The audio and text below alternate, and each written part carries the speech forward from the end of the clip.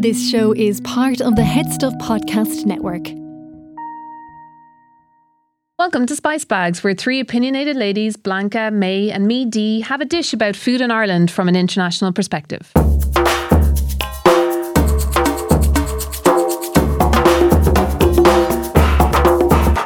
Hi, welcome to Spice Bags. We are the award-winning podcast co-hosted by Blanca Valencia, Dee Laffin and May Chin. We're not just passionate about food, we're passionate about all the people behind it. And we cover everything from Venezuelan tequeños to dim sum, tapioca, baklava, and cover conversations with fascinating people in the Irish food industry. We also have lighthearted chats about our favorite topics like kitchens and cookbooks. So tune in and listen and discover your favorite flavor. In this episode today, we're having a discussion about Lunar New Year with our co-host, May Chin, who is dialing in from San Francisco. And we will have a discussion about kitchens with the women behind the account Foodstagram. They're called Ira and Jelly, and they'll be joining us here in the studio. So let's start the episode, Dee. Well, first of all, May Chin, are you with us from San Francisco? Hi, guys. Hi, how Can are you you? hear me? Hi. It is 1:30 in the morning here, so a little tired. Thanks for staying up. What's it like in San Francisco at the moment? Is it beautiful? Is there sun, May? Is there sun? There's so much sunshine. One forgets that the sky can actually be a particular color of blue, until you get out of Ireland. Oh, well, enjoy yourself and do us a favor and eat all the food while you're over there. I'm sure you've been having some amazing food. There's so much good Asian food and so much good Mexican food. So that's what I'm like taco, sushi, and then, I'll have some dim sum. So not bad life. Have you noticed, do San Francisco do any sort of Lunar New Year celebrations or anything? It's it's usually huge here because there's such a massive Chinese community and East Asian community, but it's quite quiet right now because of Omicron. Oh yeah, of course. So normally, that thing, right? So normally, especially in the neighborhood where I stay with my brother, it's mostly Chinese, and so normally you can feel like the New Year sort of everyone hanging stuff out, people going out shopping, old ladies telling you off for wearing the wrong colors. So it's much quieter this year.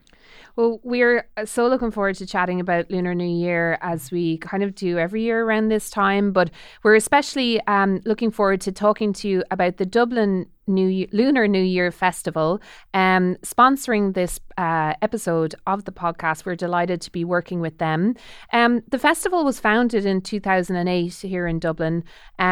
Known as the Dublin Chinese New Year back then. But I guess this is the first year that it's been called Dublin Lunar New Year, and that really reflects the growing diversity of different countries in Ireland that celebrate this holiday. The programme is huge. It's so amazing. You have to check out all the different events that are happening, and we're going to be talking about those a little bit later in the show. But they have a mission to celebrate, promote and deepen the understanding of the Asian and Irish relationship by presenting this annual festival of arts and culture, and just to also exchange the exchange that brings, traditional and contemporary ideas together in this innovative and exciting way. I suppose the changing of the name really does just broaden and grow its engagement with all the communities, like we try to do here in Spice Bags as well.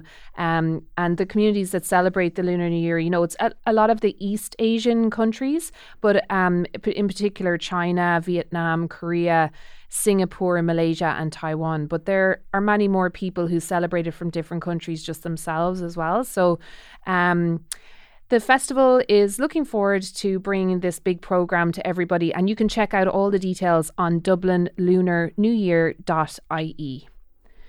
But now we will have our own little discussion. For anyone who's listening going, Lunar New Year, guys, you've already lost me. Let's just talk a little bit about what it is.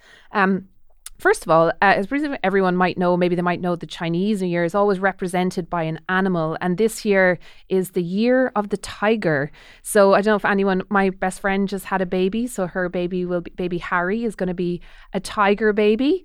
But what does that mean? Guys, do you have any little tips or what's good about the tiger? I was going to say my mother is a tiger and my niece is a tiger. So tiger symbol is very close to my heart. They're very arrogant. Oh, yeah. And it's also in the zodiac, tigers and dragons are the most badass signs to be. Oh. Right? Well, and you just happen to be a dragon, right? Yeah. I am a dragon. But, there's that arrogance going through. A dog. I'm a rooster. What's good about the rooster? Well, roosters it's like one of the most clever signs. But if you Obviously. say to somebody who doesn't know the Chinese zodiac, it's like, I'm a rooster or I'm a chicken. Like they might go, not so much. But if you say tiger or dragon, it's pretty much universally recognized as badass. Blanca, do you know what? I'm a pig. Which is a lucky one. And also because I love eating. So maybe our signs are very fitting towards us. But I think I'm a pig as well sometimes. A lot of the time. But let's get into the food side of things and traditions, because that's what Lunar New Year has, beautiful traditions and foods linked with it. Also, when you compare and contrast the different ones from different countries and then look at like countries like Ireland and Spain and Christmas foods and things like that, there's just... it's a really interesting thing. May, do you want to start us off on some of the traditions and foods? Yeah, absolutely. One of the things that I love is how really the foods are quite different from country to country. And so in Vietnam, you have something called bánh tét, which is, and I'm probably mangling the pronunciation, so I apologize. It's this pork belly with mung bean wrapped in glutinous rice and steamed in a banana leaf. That sounds and now it's so delicious. I love a mung bean as well. I just kind of discovered them in the last few years. I think I had never had them before, and I really like them. Yeah, they're really good. And also, but the one thing is tét means slice, to slice, because you're slicing this roll. But it's also a homonym for the New Year, and that's something that I think runs true for a lot of Lunar New Year foods, is this idea of homonyms or puns. So Tết in Vietnamese means New Year, but it also means slice. Can you explain that a little bit better? I think it's something that's very common in Chinese, but so for example, if you have a word and it sounds exactly the same as another word, people kind of do, like you're saying, a pun. So it's yes. Like, can you explain the fish? I was unfamiliar with the term. I had to look it up. Yeah. Can you? I can give you many examples. So, for instance, on the Chinese table, in certain Chinese tables, right, it's more the South and Central, you always have a whole fish. So, in Chinese, the word for fish is yu, but yu means fortune, and so in Chinese New Year, everyone says to each other, 年年有余. So every year, may you have, it's not fortune, it's surplus. Sorry about that, guys. So 年年有余, every year, may you have a little bit of surplus of wealth, right? And because of that, you always have a fish. And I was also thinking about certain New Year foods that you only see on New Year. And one of them is this, let me just say, it's called, it's seaweed, right? And it's called fa cai, which literally means hair vegetable. And it looks like human hair, right? So the word is kind of representative of the food. As you said, it's kind of a pun of the food, but also the meaning of the meaning is kind of part of it. The meaning is kind of, so with the fa cai, right, which is the hair vegetable, fa cai also means to gain prosperity, right? So it's the sound of the word. Oh, okay. It sounds like something else. Like it sounds like, all of these prosperous luck surplus things, right? So the character for surplus is different from the character for fish, but they sound the same. So that's why you're having the fish on the table, because it represents surplus. Okay. So right? And so fa cai, the hairy vegetable, which is pretty disgusting, you have that on the New Year's table because fa cai means to gain prosperity. Wow. And so the Chinese say, 恭喜发财, right? It means Happy New Year and gain prosperity. So 发财 and 发财 have that similarity.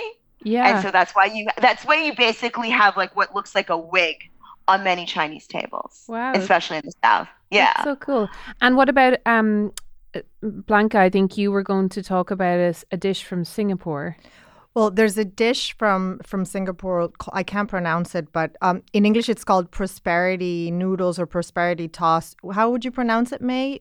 Yu Chang? Well, it's actually it just means raw fish. Raw fish. Yeah. Yu sheng. Shang. Yeah. And I think it's yu because of this idea of surplus, right? Yu fish surplus. Okay. So that's dish. Why. Oh, sorry. This dish is just a magical dish. And it's also very different to the normal Chinese tradition because it has raw fish, and Chinese people don't really eat a lot of raw food. But it's like raw vegetables and fish, and you toss it with chopsticks, and that brings you luck. And it's very colorful and beautiful and very glamorous. I'd love to have that in a restaurant in Dublin. You used to live in China, didn't you? Yeah. Did you celebrate the Chinese New Year there? And it was crazy fun, but one thing, and you know, we don't have time to talk about it, it's all the firecrackers and all that. How do you like the fireworks? Yeah, fireworks. And they go on for days and you can't really? sleep. Oh, and wow. It reminds me not the not sleeping, but I do love a good firework. They're beautiful, but it's very intense. And because I was in northern China in Dalian, Dalian. In Liaoning province, we did a lot of dumplings. But one of my favorite anecdotes is, you know, you go places and you make dumplings, and you can do that here in Dublin.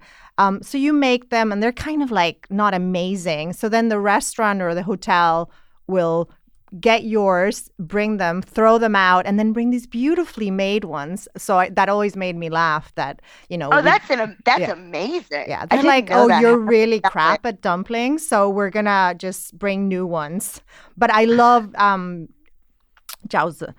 They're made with this herb called jusai. May, how do you pronounce that? 韭菜. Yeah. 韭菜. It's like a Chinese chive. It's the flavor of that is gorgeous, and with pork, and people put also like a coin in them for good luck. So they're a lot of fun, and people always do this, whether it's in work or, you know, with friends. It's almost like get together and make it together. So it's a beautiful tradition.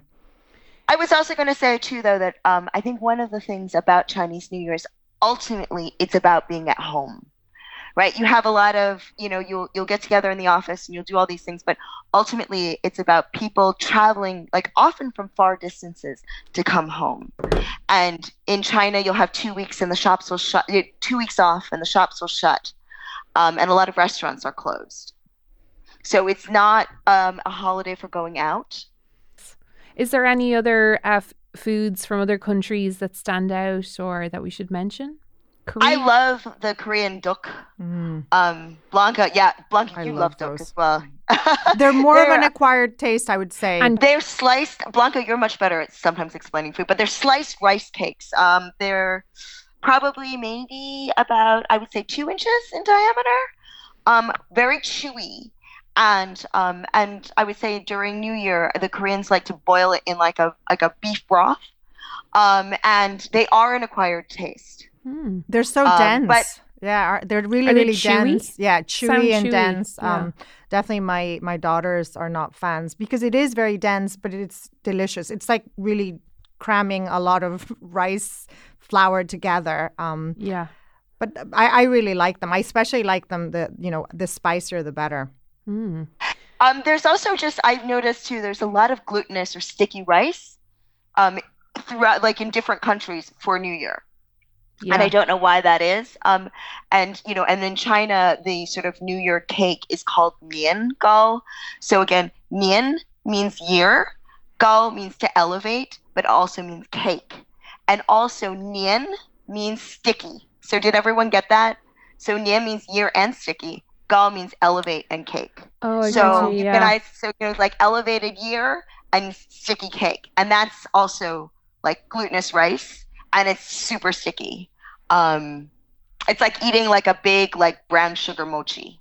I don't know if you know what the mochi is. Yeah, it's really good. May, can you talk about Hong Bao? That's my favorite tradition. I think that the great thing about Lunar New Year is everyone is overt that it's about money, right? Like it's like, Christmas, they all try to dress it up. It's like, oh, love, we love you. Like we're giving presents. Like Lunar New Year is like, no, man, it's about money. Kids, here, have some cash. And everyone's, playing, like the children are learning how to play dice. Like there are all these like variations of gambling games that go on too. But Hongbao is a red envelope that is given to you by your elders. And this is in Korea, it's in Vietnam, it's in Taiwan, it's in China. And in that red envelope contains cash.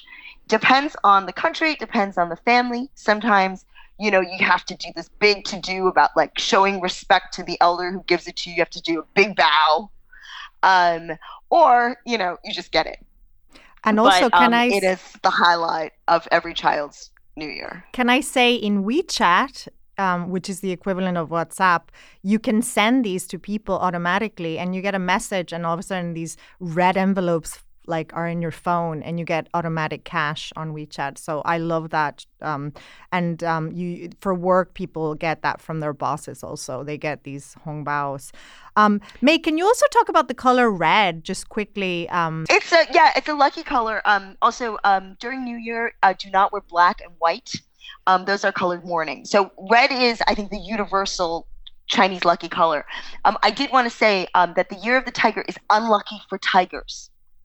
I think it's some cosmic balance thing, right? So it is unlucky for tigers. It's unlucky also if you have born in the year of the monkey, born in the year of the snake. But anyway, if it is your unlucky year, people sometimes wear red underwear for the entire year.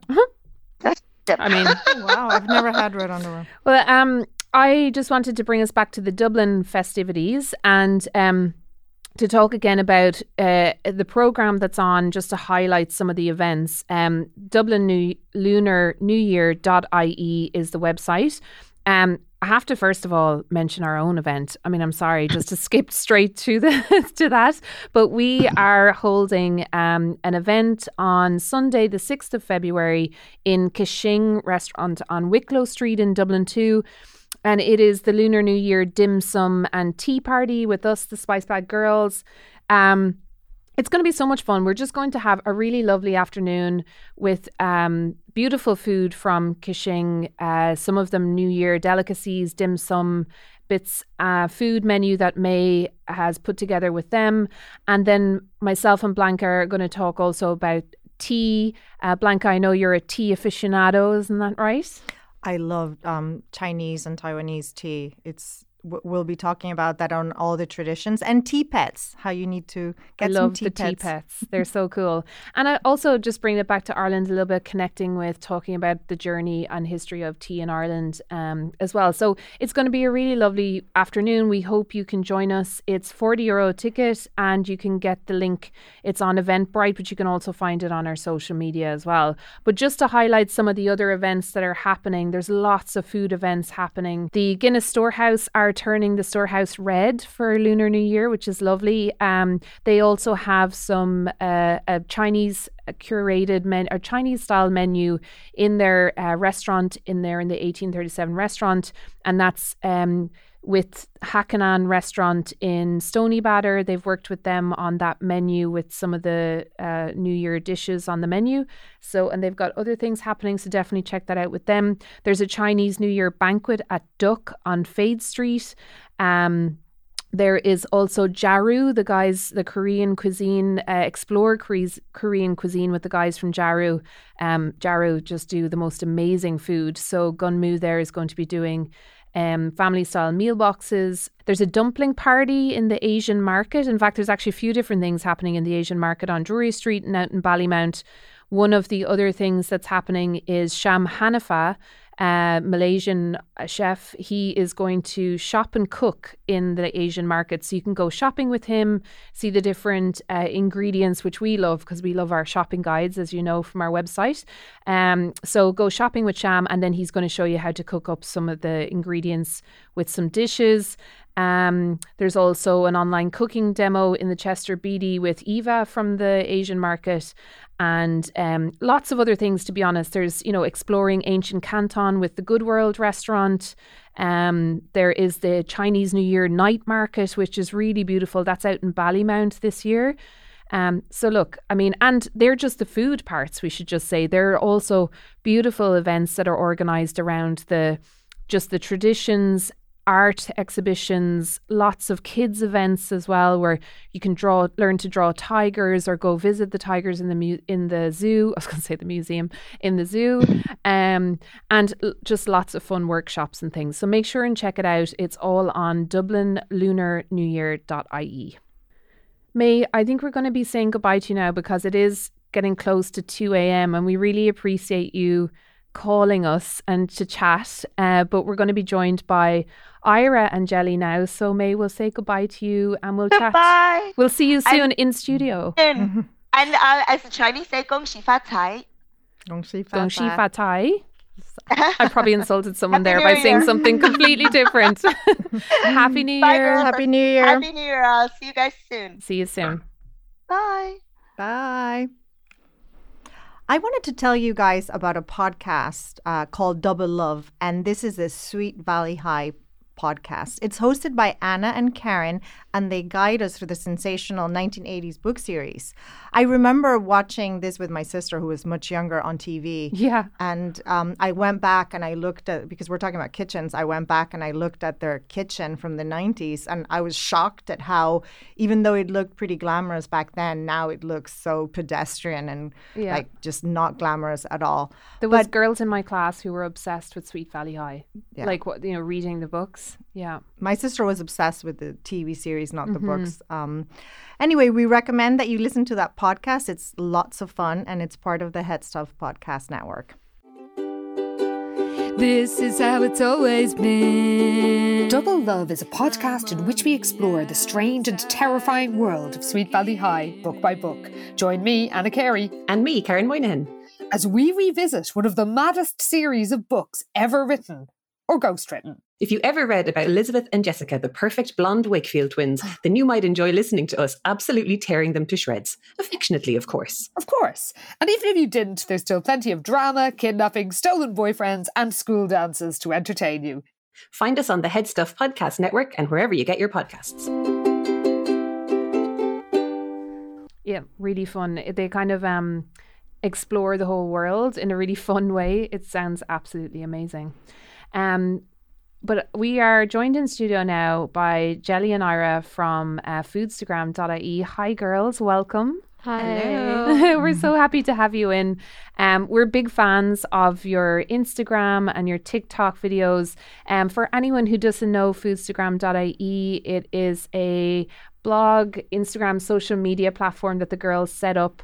And the reason we really love it is just we love it's very different from anything else I feel we have in Ireland. You really touch on a lovely exploration of shopping and just eating out and your own recipes as well. And I know we'll talk about that was a bit about a COVID. You did more cooking at home, but that was lovely to see as well, your own influences and your own loves and passions for food. But I think you have a very unique perspective on what's happening out there right now with food and the best places to go. Also, your TikToks are just amazing and your reels, like I sound like such an owl one saying, I'm still getting a hand on the reels, but I just don't use them as much as I would just post photographs. But I love going onto your page and watching all your reels. So you'll have to tell us all about that. First of all, tell us a little bit about when it started, how it started, and because you guys are really great friends, right? Have you known each other long, or how did that start? Yeah, so we've actually known each other for over a decade now. Yeah. And since we were in college, we've always loved going to like new restaurants and even like cooking at home, bringing it to college. I mean, we went to different colleges, but Jelly would always come over to my college and she'd bring me lunch, or we'd go out and try out new places. So I think that was pretty much the starting point of our food blog. We launched it in 2019. Mm-hmm. We didn't think it was going to be anything more than, just a platform for us to share our experiences. But today it's gone so big. I mean, in our opinion, anyways. No, I have you've kindly said I have the statistics here. I was like amazing. So you in March, was this March this year? Or sorry, I'm still living in the past. March 2021, you posted a TikTok video about Dublin's best dessert, and it featured the cannoli, which I mean I am obsessed with, in Toonsbridge, and it reached nearly a third of the population in Dublin. Like, that's incredible. And you also have gained like nearly 14,000 followers and surpassed 100,000 likes on the platform. I mean, that's not shabby. That's really good, isn't it? For someone that started on the TikTok phase, like, we did not think that it would go that far. Like, we're there in the platform less than a year. Yeah. So it's crazy to think that one video could reach that much people in Dublin. So. I think as well is that there's an appetite for your content, not just, I mean, in videos, like people do love videos, and definitely video content is starting to really be picked up. But I think the way you present, it's really nicely edited. They're like short little reviews, and also the different places that you go to. I mean, obviously your love of Asian, different cuisines and places, you often find somewhere that I haven't heard about or, I'm dying to go to, and you'll already have been there, visited before everybody else. So I love that you have your finger on the pulse in terms of that. Tell us a little bit about yourself. So Jelly, where are you from originally? Because you have a lovely backstory as well. Yeah, so I'm Filipino, that's my background, but I was born and raised in Singapore, and then my family moved here when I was 10 years old. Amazing. Yeah. And Ira, you're from...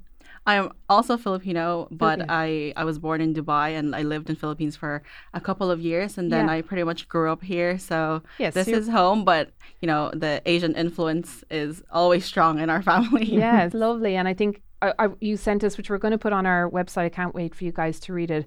A beautiful our Q&A, getting to know you and all about your family kind of traditions. And we actually just did an episode on Filipino cuisine with Richie.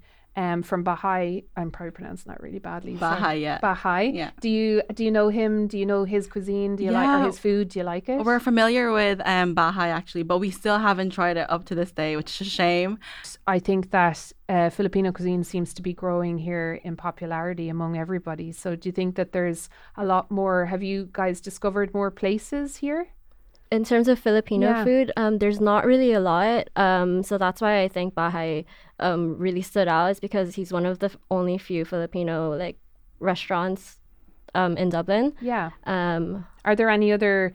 There used to be a bakery, didn't we? There's a couple of bakeries. Gold Ribbon would be the bakery. Oh yeah, they're just phenomenal. Yeah. Their ube cake, their pandan cake, their hopia is also very delicious. My parents love that place. So and they sell also in the Filipino stores. Yes. Yeah.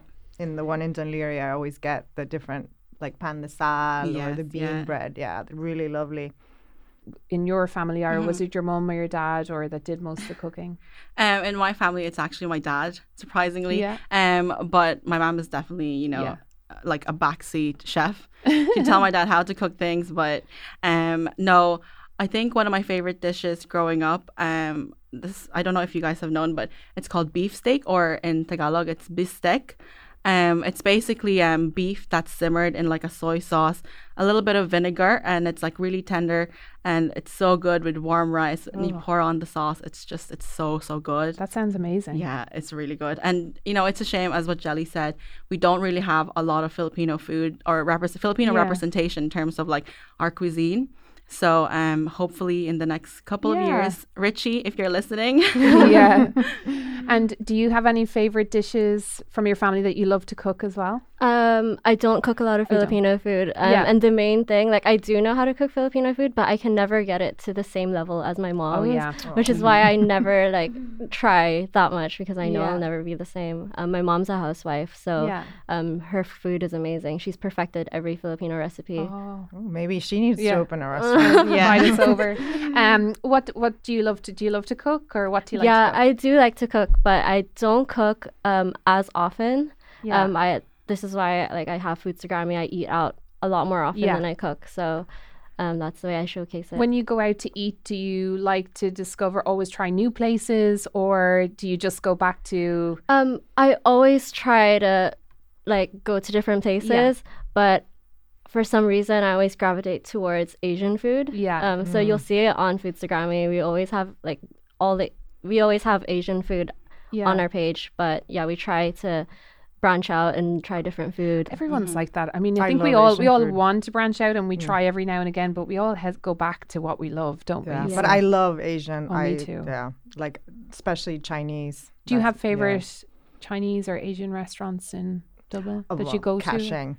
I would love to get, live next door to it. And any hot pot place, I'm there. Jelly is a big hot pot girl. I've only been introduced to hot pot recently because I've never been to China, and we went to Hailan, is that how you pronounce it, on Capel Street, and we had hot pot, and I've been back twice since for hot pot. It's addictive. Oh my God, it's so good.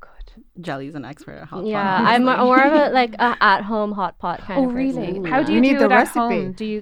So you make the broth first. So you can put whatever in. You can normally you put like onions, potato, carrots, whatever, and then that's your broth. And then on top of that, you have all your meats ready, the vegetables, and you just throw it in. Yeah. And then pick it out. Do you do it in like a fondue style at home? Yeah, as well, kind of. It's like a group activity. It's almost like Korean barbecue, but with soup. Yeah. It's such a fun way to eat. Like if you have guests over, I think it's such a great way to start. I've never done it, but I can imagine it's amazing. Do you make yours? So the one I had in Hailan was half spicy, half mild. Yep. The spicy, the Szechuan peppers in the bottom of that. Oh my God. Blew my head off, but it was so good. And the thing is with where I used to live, one of my housemates was vegetarian, so we'd have a vegetarian section and then the meat section. So that was really good. Oh, that's amazing. Speaking of eating at home and kitchen, do you guys are you guys renting, or do you guys have a nice kitchen in your places where you live? We're both renting actually, but in my mom's house, she obviously have her own house, and I love to cook there mostly rather than our small kitchen in the apartment. But a big kitchen gives you, I feel like, more creativity in what you do because you obviously have more space. You can do a lot more. I really love making bread, pan de sal especially. But unfortunately, I can't do it in the apartment that I'm in. It's just such a limited amount of space. And when you're working with bread, you kind of have to, have that space to knead the bread. And but I personally, I think a big kitchen is a dream. Yeah. Oh, I mean, it is. I think we dream about our own houses. I know, Blanca, you have a stunning kitchen in your house. Was that like a reason when you bought your house? Did you buy it because of the kitchen, or was it part of the reason you bought your house? It's funny that we talk about kitchens because I grew up in Central America and in Spain. And in Spain and Central America, kitchens are not places you hang out in because they're places of cooking. So me... where do you guys hang out? When people in your over? Living room, or actually in Spain, you hang out outside. Of course, like you're not gonna. But when you think about it, the evolution of kitchens, we've gone from kitchens being very poor and very not places to entertain. People had like parlors or tea, like a place to have tea. But now kitchens have become these places to socialize. But if you think about it, imagine like killing a chicken or frying churros. Like definitely kitchens. In Spain, when I was growing up, it wasn't a place to be hanging out. And they're very private. They're very, very private, intimate spaces. Yeah. So when I went to college in America, I was so surprised that kitchens, people would go in and open the fridge. In Spain, that would be, when I was growing up, that would be like, oh my God, you've violated my privacy. And as a matter of fact, Spain's most famous movie director always has a lot of scenes in kitchens, like a murder or, people putting Xanax in their gazpacho or something like that. Because in Spain, kitchens are very private. And in Central America, it was where, the people like servants would be in the kitchen. So that was a big shift for me going to America and seeing these kitchens that had a living room and TV and...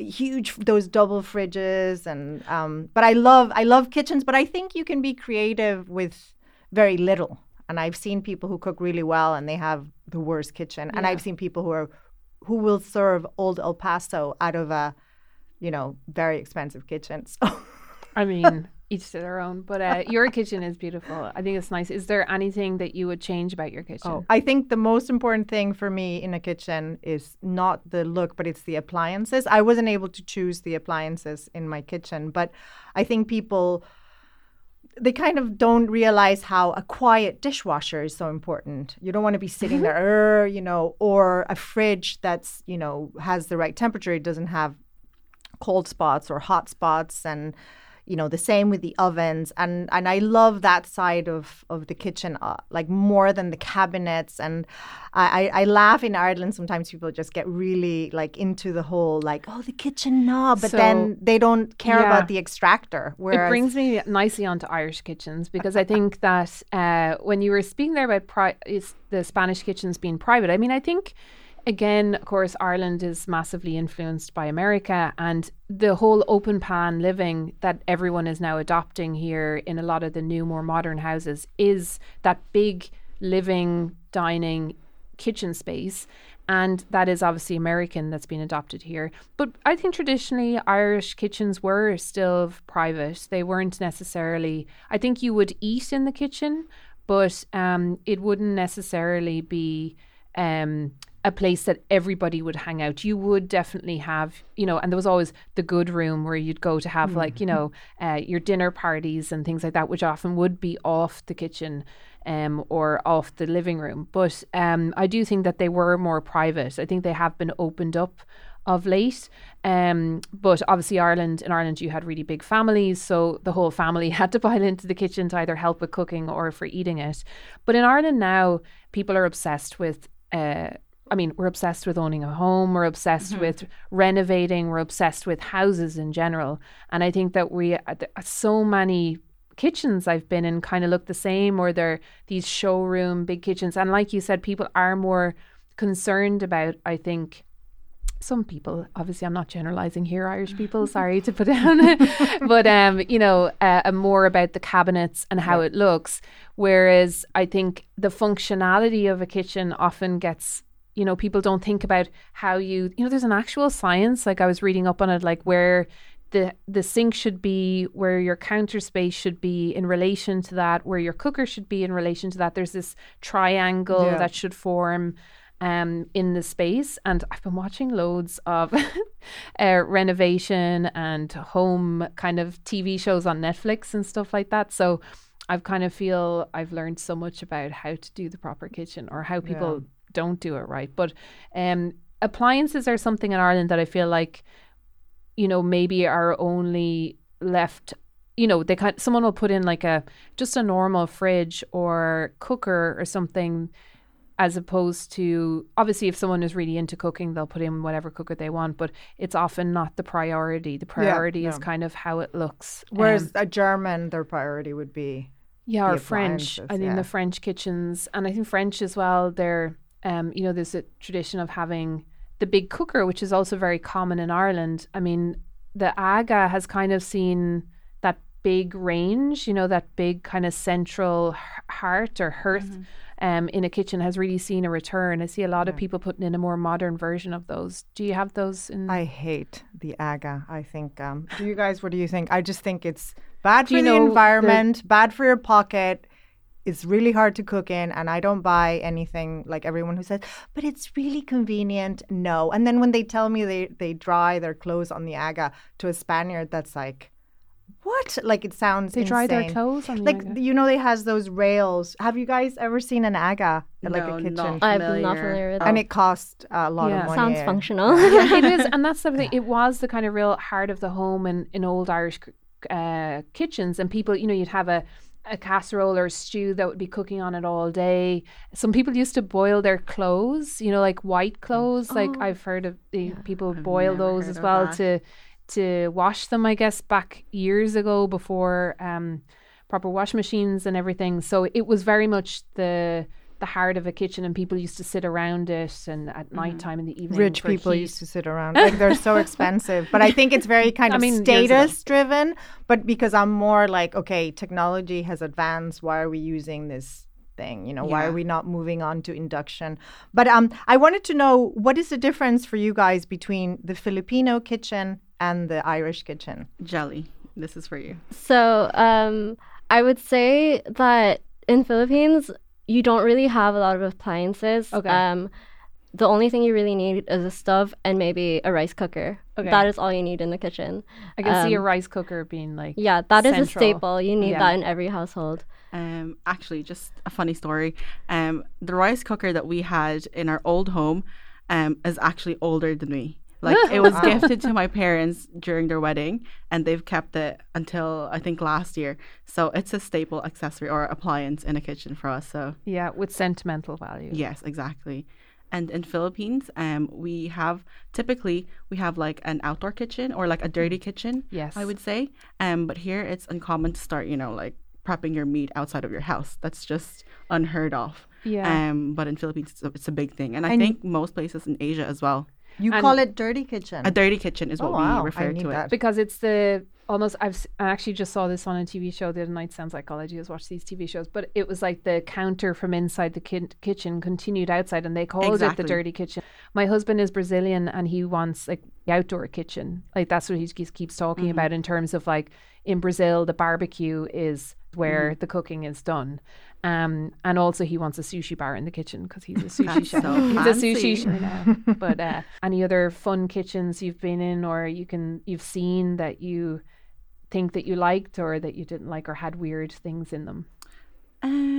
Not really. Like I've seen very little kitchens in my life. And the kitchens that I've grew up in. It's such a funny thing to ask someone, like, what kitchens have you been in? Yeah, like the kitchens that I've been in are just very basic, they're very Asian kitchens. Actually, I remember like going into my boyfriend's house and looking at the kitchen. I'm like, wow, because he's Irish. And I was just like, it's so different to what I grew up in. Like it was a bit of a culture shock almost. Blanca always points out, which I think is really, I would never have seen it because I'm Irish, but the kettle, like if an Irish house didn't have a kettle in it, that's a red flag. Yeah, I mean it would, wouldn't it? Right. Yeah. So I mean, but like you probably, I mean, I don't know if it features in Asian or Filipino kitchens, but here, oh yes, for sure, where you have a big coffee culture. Oh, the coffee culture, because in Spain it's not a big thing. My dad is like, oh, I'm gonna put my water in the microwave. So kettles they're kind of a more modern thing, but it's not like absolutely essential. In Spain, I would say, people just use the little coffee, the Italian mocha, like. Oh yeah, that's what I use. Yeah. My friend as well, when they were building their house, they put in one of those taps that's a kettle. You just turn it on and hot water comes out straight away. And I remember she said for the first year of, when they got into the house and everyone was coming over, the first thing they would say when they go into the kitchen, and she'd be like, oh, do you want a cup of tea or coffee or anything? They'd be like, yeah, sure. Where's your kettle? Like people were looking around to kind of, it's coming out of the tap. What is this? Yeah. Witchery. And sparkling water. Yeah. I mean, I definitely want a sparkling water tap. Definitely not a sparkling water person. Oh, really? I love sparkling water. I feel like that's such a European thing. It is, definitely. In Asia, sparkling water is not really a thing. Yeah. I mean, it is a thing. You'd get it, but you wouldn't have it in your house. Oh, really? I mean, no one here has it in their. I mean, just everyone buys bottles, like Soda Stream. Yeah. Oh yeah, or bottles. But you can actually get taps. I mean, they have them in restaurants and stuff. But you can the same way you can put in your hot water. Yeah. It's kind of attaching a filter essentially to a special tap under the counter, and it just carbonates the water as it comes out. It just saves so much money, and also plastic or for buying plastic bottles and things like that. But I just wanted to tell you an anecdote of a kitchen in China when I went apartment hunting in Dalian. So the apartment had an induction hob, and Chinese people obviously don't like that. So they had a gas canister and a ring to cook on their wok. So here you are, like in this very fancy apartment, and they're like showing you beautifully, and then you get to the kitchen and there's a gas canister, and they're like, oh, because, we can't cook with induction. You can't cook with induction.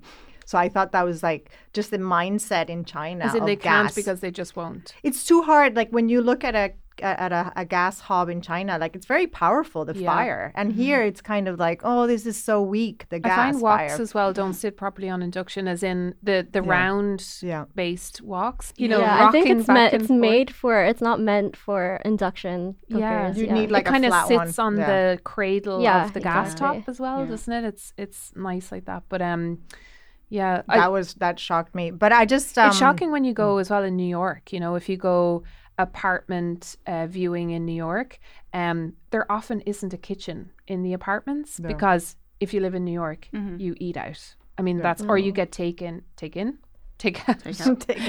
in.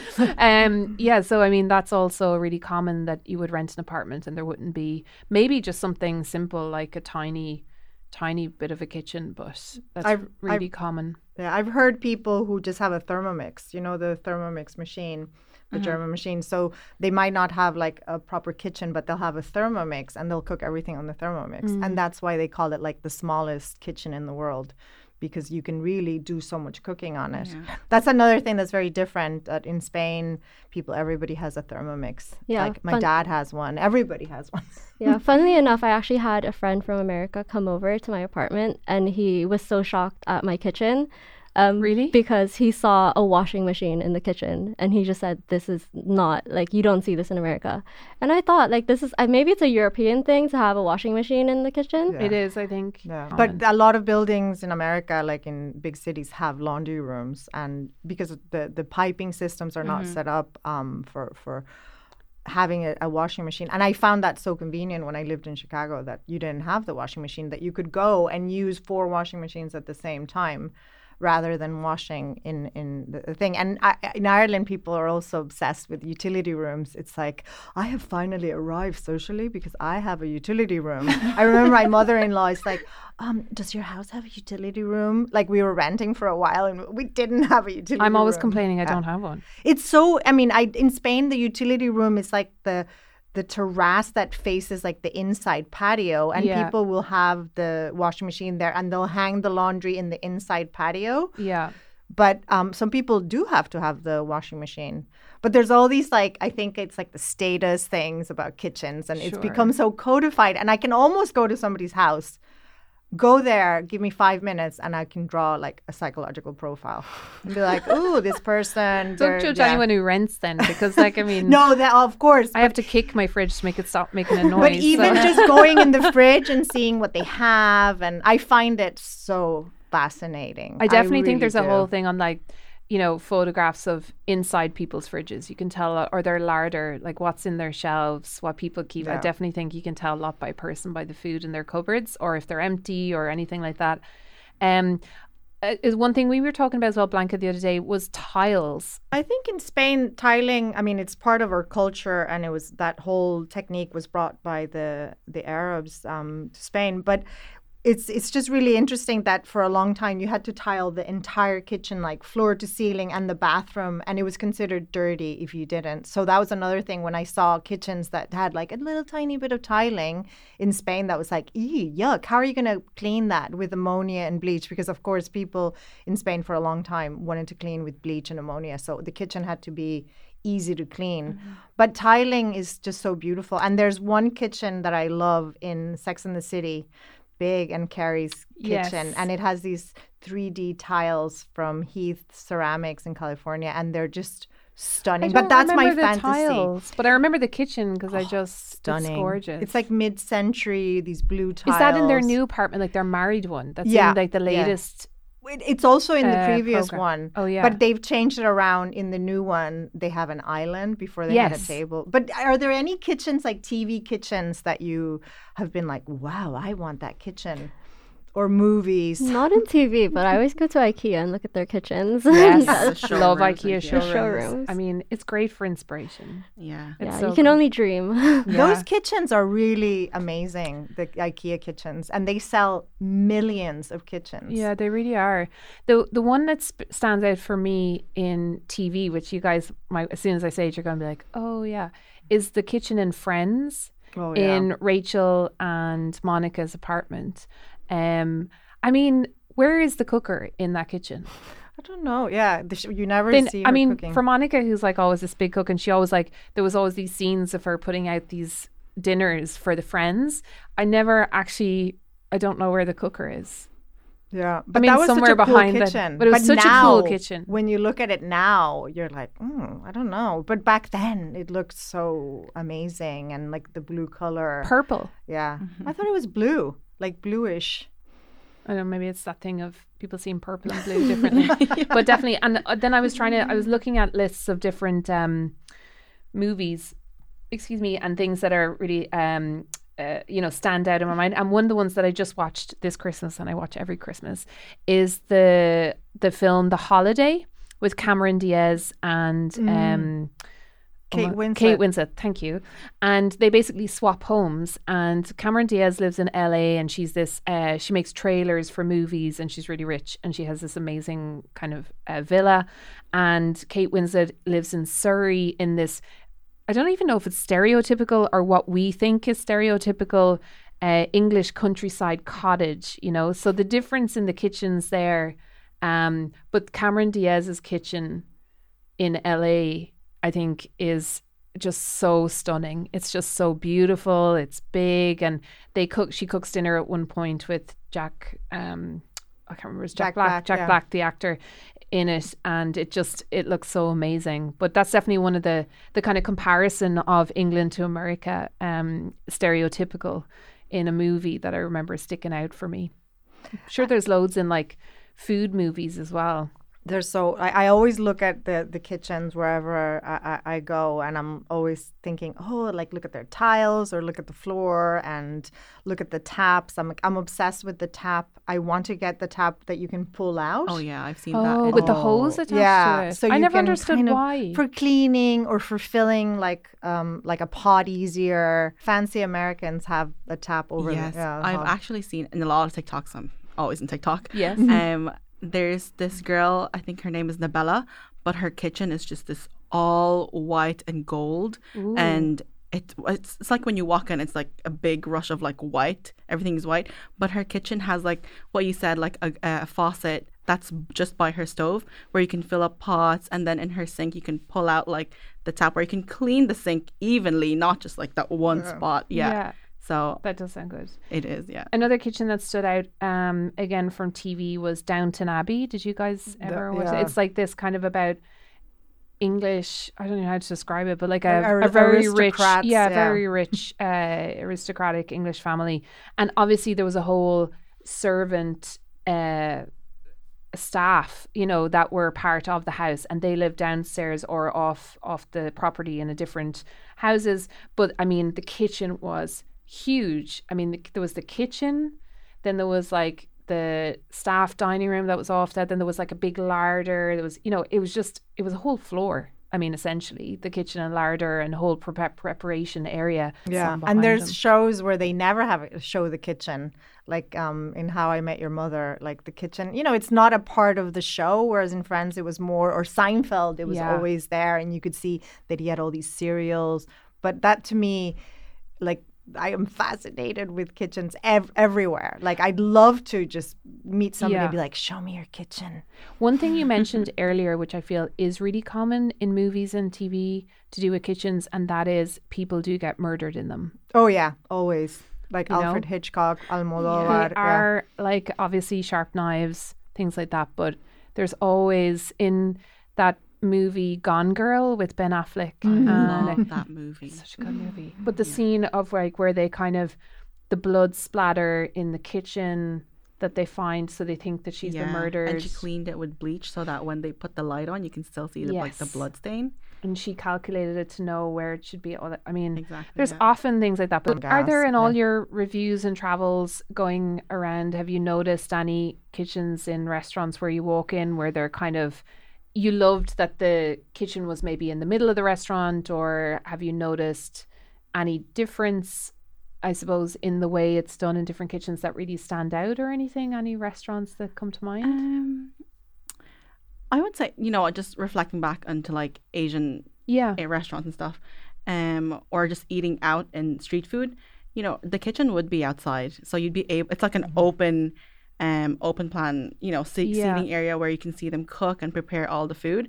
So you'd have that sense of like, oh yeah, so it's clean here, like you can trust this stall and stuff like that. And I remember going into like this restaurant in Morocco and seeing everything being prepared, from like the bread to like I can't remember what they're called, like the Moroccan pots. And it was just so interesting watching them. Like tagines? Yes, tagines, exactly. It was just so interesting watching them cook.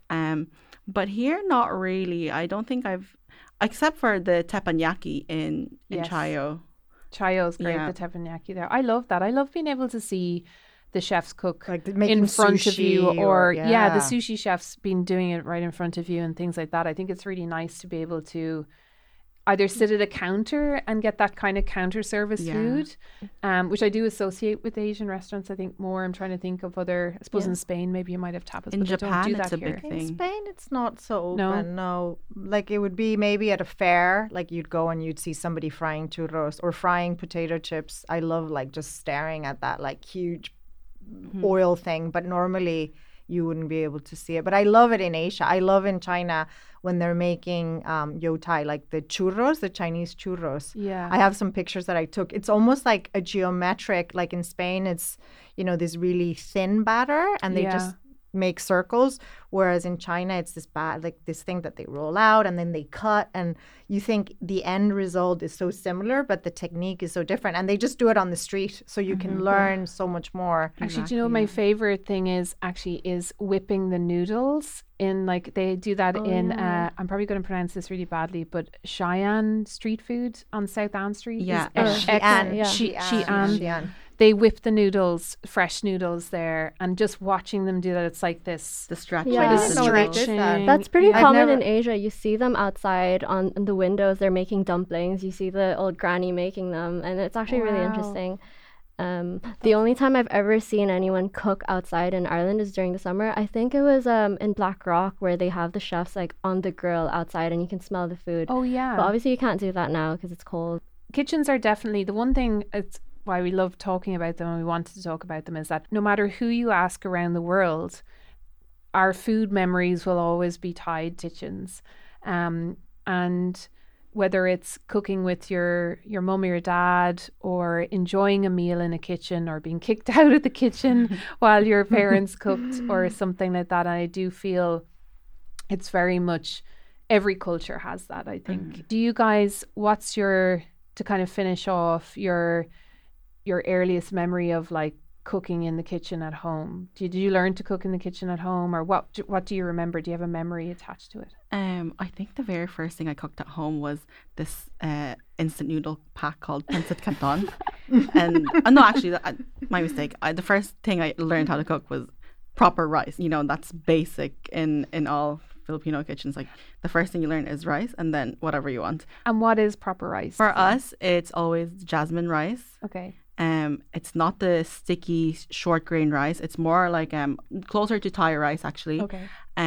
But it's washed at least 2 to 3 times to get rid of the starchiness, and then the rice cooker does the work. Yeah. That's the proper rice for us. It's not like I've seen people strain it, and I couldn't. It was a nightmare to watch.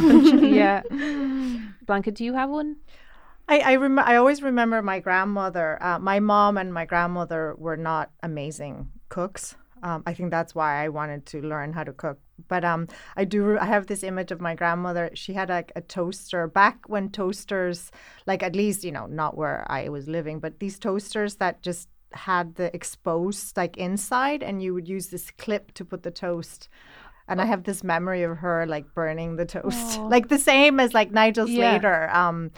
He has that memory of his mom serving him burnt toast. I have that memory of my grandmother, and she would scrape them for me, like the baguette, and then she would put like lovely like piqual olive oil. Yeah. But yeah, I think there's all those memories. I just wanted to one kitchen that's very famous is the Julia Child kitchen in the Smithsonian. And she had so much stuff everywhere, and it's such a revered kitchen. But for me, I was like, I wouldn't be able to have a kitchen like that, because to clean it would be so hard. Yeah. But she has all these copper pots, and just there's stuff everywhere, and I was surprised, because that's, to me, So, guys, listen, I think we should wrap it up, but thank you so much for coming in. What is next for Foodstagram.ie? What are you guys up to these days? Are you back out? Because everything, I guess, is reopened. Yeah. Are you still, I know you did a lot of cooking at home during lockdowns and things like that. Are you going to continue that? We've paused that for a while because, we wanted to focus more on like the newly opened restaurants. They seem to be popping up everywhere. So we kind of want to explore more of like the new and the best stuff in Dublin in terms of restaurants and eateries and even cafes. But we're trying to relaunch our blog because I think a lot of our followers have been missing that part of us where we share authentic Asian recipes. So hopefully in the next couple of months, we'll get back onto the jive of, just posting recipes and sharing more a little bit about our culture. Yeah, no, amazing. And the reels and TikTok videos, please keep them up. They all are amazing. We love watching them. And best of luck with it. I know it's really hard to keep the content up and keep it going while you're working and doing other things as well. Yeah. So best of luck with it. We love it. And we're delighted to tell all our listeners about it. And thanks for joining us today. And if you're going to be doing any sort of celebrations with the Lunar New Year, Happy New Year to everybody. We just wanted to remind everyone that Spice Bags is part of the Headstuff podcast network. It's Ireland's largest podcast network, and you can support us and the network on headstuffpodcast.com by becoming a Headstuff Plus member. And it's for €5 a month. You can support our podcast or other podcasts, but you get access to all the podcasts. And that means the shows, any kind of merchandise if there is, and bonus materials. So sometimes we have things we don't have time for in an episode, or we'll interview extra people, or just us chit-chatting about other topics that we love. So you'll find all of that and more up there. So please do support us and check that out. And you'll be supporting Headstuff as well, which is obviously an amazing network to support. On social media, you can find us at podcast at Spice Bags Pod on Twitter, Facebook, and Instagram. You can find the girls Foodstagram.ie on Instagram and TikTok. Are you guys on the other platforms as well? No, we're just Instagram and TikTok at the moment. The most important, And again, we just want to thank Dublin Lunar New Year Festival, our sponsors of this episode, for supporting us and for us including our event in the programme and this podcast as part of the programme of this year's festivities. As I said, there's a huge programme of events to check that out on their website. So thanks everybody for listening. If you like what you heard, or better yet, have a question or response or comment to anything that we said today, we really want to hear from you. So please contact us at Instagram at SpiceBagsPod, Twitter as well is the same, SpiceBagsPod, or you can email us at spicebagspod@gmail.com.